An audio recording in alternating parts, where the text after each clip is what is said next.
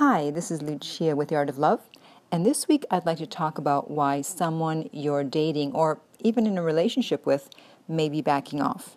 Now, of course, there could be a lot of reasons, but a lot of the times the main reason is because they feel that their freedom is being restricted. And until someone is in love, they want to feel free. I mean, people always want to feel free, of course, but once you're in love, you're willing to give up a lot of that freedom because you always want to be with that person. You're always thinking with that person. That person is a major part of your life. And so you do give up your freedom voluntarily. But until people have reached the point where they're in love, if they feel that their freedom is being restricted or it's starting to be taken away, then they'll start to back off. Because, of course, we all want to feel free. And so you have to love people in a way that they do feel free.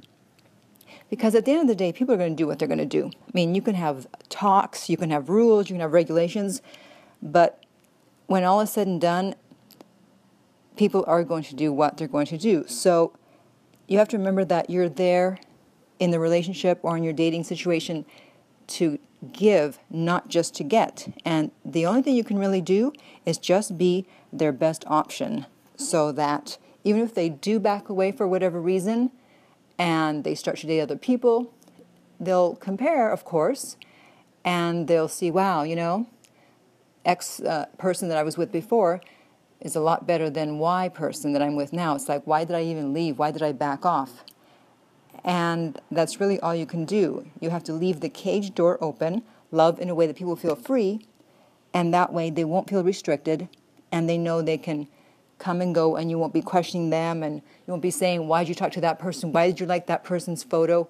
Why did you make that comment on that person's post? I mean, Facebook has been messing up relationships since it first started. So you just have to let people do what they're going to do. Let them be free. If they want to be with you, great. If not, hey, have enough self-esteem to move on and be with someone who really will appreciate you. So if you have any questions or comments, please write them below, or you can email me at my website, theartoflove.net.